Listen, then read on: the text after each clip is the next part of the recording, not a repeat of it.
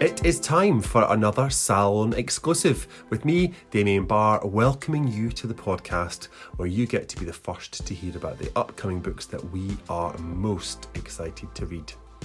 Now, there's a lot to say about this debut novel. It's one of those books that's going to be everywhere.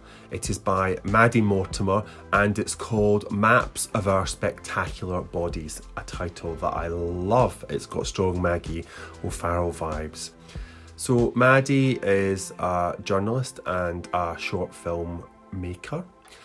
She's been featured in the Times and her films have been screened at festivals all around the world. And in 2019, she completed the Faber Academy Writing a Novel course. And so I love it when people who've done these courses go on to get the success that they deserve from all the hard work that they have put in. And I love hearing, what those courses actually deliver. The book itself, well, it says of itself, something gleeful and malevolent is moving in Leah's body, learning her life from the inside out. A shapeshifter, a disaster tourist. It's travelling down the backs of her canals. It's spreading. So that is the protagonist Leah, who is diagnosed with cancer, and that cancer is terminal, and the story is told from her fragmented stream of consciousness, and it describes her life, her family, her anxieties and her own mortality. And sometimes the narrative shifts to the voice of the cancer, so it's really sinister but very visceral, and sometimes it's abstract and poetic, and it moves backwards and forwards between those gears. The novel is in part, as all novels are, inspired by real events. Maddie's mother passed away, which left her with this profound loss, allied really with a love of literature that she gave her. And it's this love of writing and reading that is her salvation. And that is why we have got this extraordinary book, which is both epic and intimate by turn. Here's Maddie with her reading.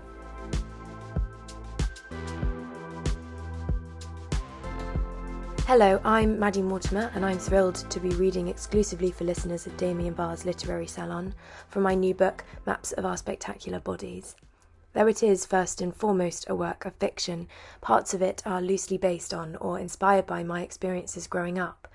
My mum had breast cancer throughout much of my life, and from a very young age, it never struck me as something she or any of us were battling, but rather something we were living beside every day, a kind of abstract, shape-shifting idea that came and went, something we all had to try and understand, as if befriending it might tame it. By the time I was 14, it had spread to her lungs, liver and bones, and that year she died peacefully, my younger sister and I by her side. I never set out to write about illness or anything that my family experienced. I was actually vehemently opposed to the idea. But as the years went by, I kept returning to that space. The last 6 months of her life, a vivid time full of contradiction, of intense pain and remarkable beauty, of banal domestic routine and disorientating unfamiliarity. It was such a rich, fertile ground, characters and voices almost grew out of it and demanded that I listen, that I not dismiss the personal but use it, perhaps, as a way into all the other things I wanted to explore. I was writing these fragments of prose poetry at the time that took place within the landscape of a woman's body, thinking a lot about the way our bodies harbour the events and the people that have shaped us and what this might look like on a page. So it was really the weaving together of these narrative threads, the world inside us, behind us and ahead of us, through which Maps of Our Spectacular Bodies began to find its form. The woman's body turned out to be Leah, and the book is really a thorough portrait of her life, her loves and triumphs, her secrets and failures. I also can see now that in some ways the book is an elegy to the fiercely close relationship my mother and I had, preserved in Leah and her daughter Iris. I can't wait for you to meet them. I loved every minute of writing it, and I hope that whatever your reading tastes, whether you're a fan of passionate coming-of-age tales, speculative or genre-bending fiction, family dramas or just a good page-turner, you'll find something to love in it too. I'm going to stop talking now and read from the start of the book. The reading will begin and end inside Leah's body, but will come up for air in between. I. Itch of ink, think of thing plucked open at her start. No bigger than a capillary, no wiser than a cantaloupe, and quite optimistic about what my life would come to look like. I have since ached along her edges, delighting in my bare feet floorboard creeps across from where she once would feed, down to where her body brews. I have sampled, splintered, leaked and chewed through tissue, nook, bone, crease and node, so much, so well, so tough now, that the place feels like my own. It is perhaps inevitable that after all this time I have come to feel a little dissatisfied with the fact of my existence. This is not easy to admit. I suppose one can only be a disaster tourist for so long before the cruel old ennui starts to set in. But the Greeks said that in the beginning there was boredom. The gods moulded mankind from its black, lifeless crust, and this is, of course, encouraging.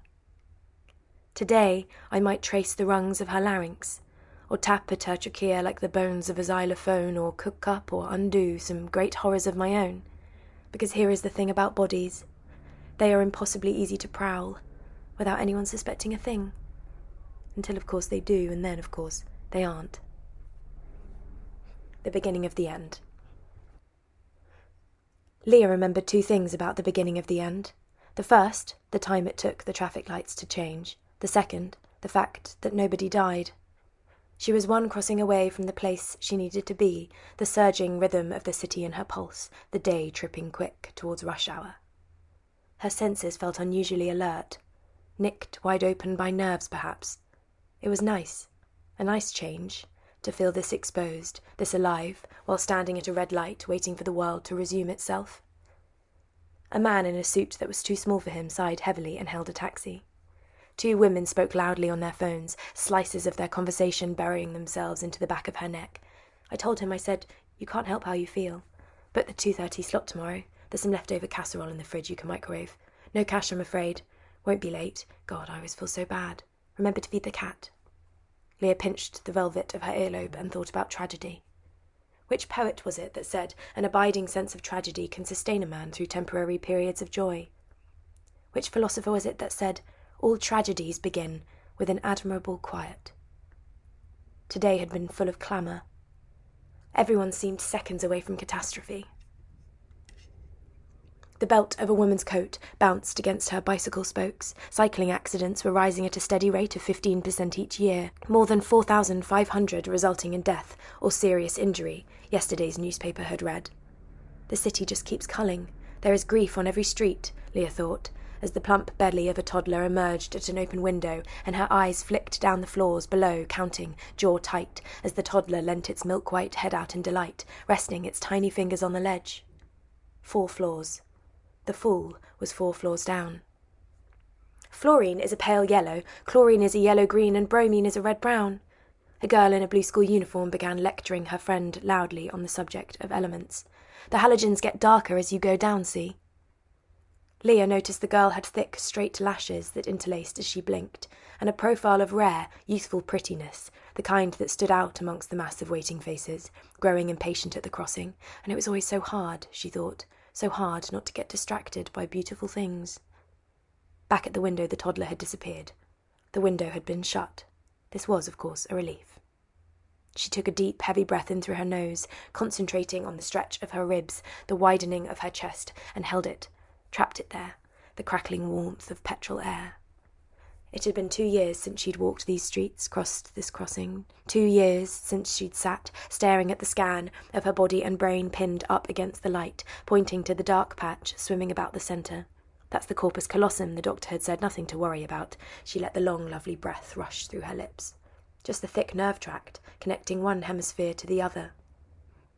A gap in the traffic had emerged, a clear path connecting one side of the road to the other.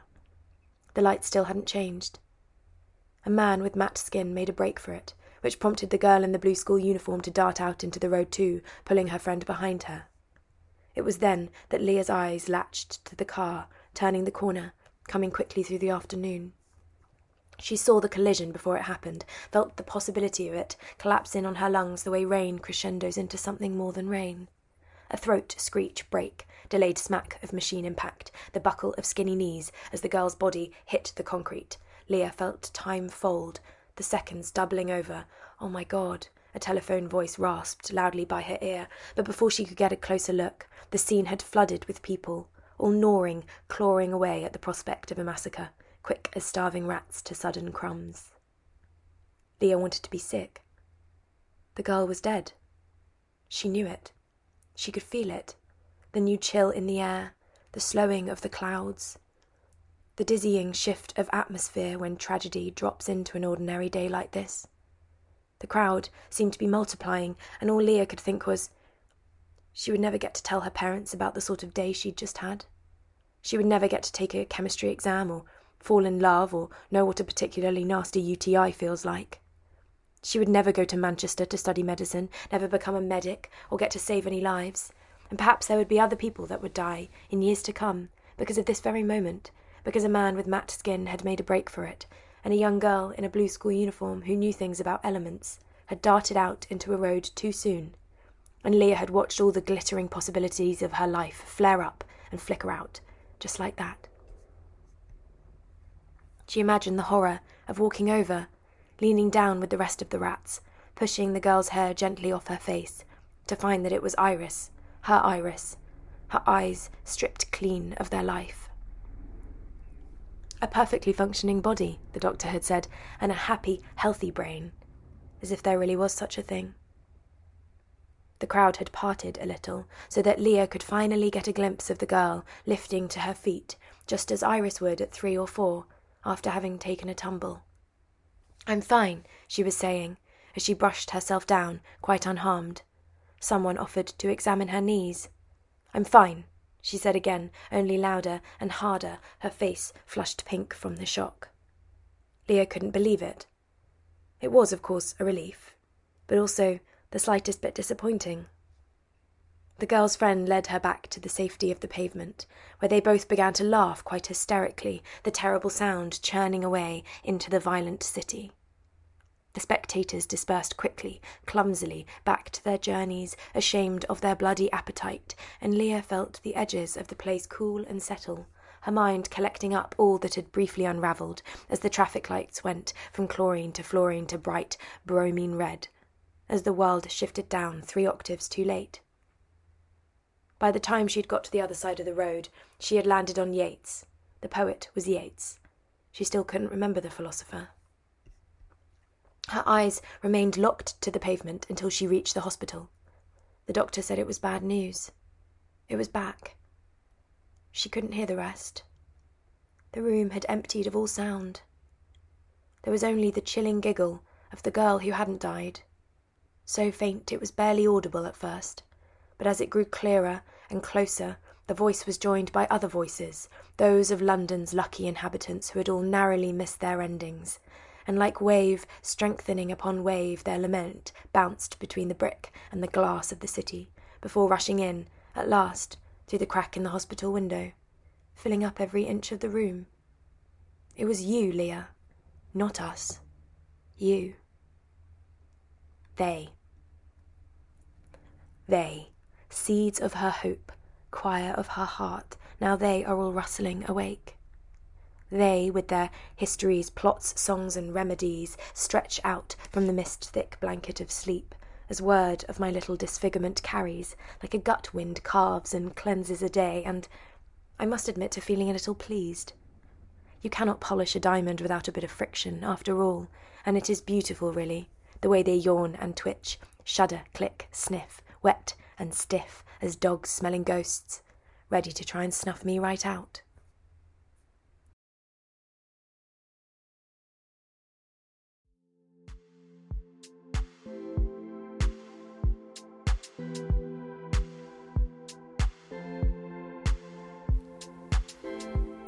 From the start of this book, we know that there is not going to be a happy ending, but the journey, and that sounds really X Factor, doesn't it, and cheesy, but it is true that the journey Maddie brings us on and the characters that we meet who we come to care for are worth that heartache. It's a huge accomplishment and the mark of a writer to stay with. Maps of Our Spectacular Bodies is written by Maddie Mortimer and published by the award-winning publisher Picador. The book is available now in an indie near you, and if you'd like to support our podcast, then you can purchase a copy through our shop on bookshop.org. I do think this book's going to be really big and win plenty of awards, so share this exclusive reading with someone you know who likes to be ahead of the curve. And if you don't already subscribe to our newsletter, then please do sign up so that you don't miss out. I can't stand it when people miss out. Thank you for listening. Join us again soon.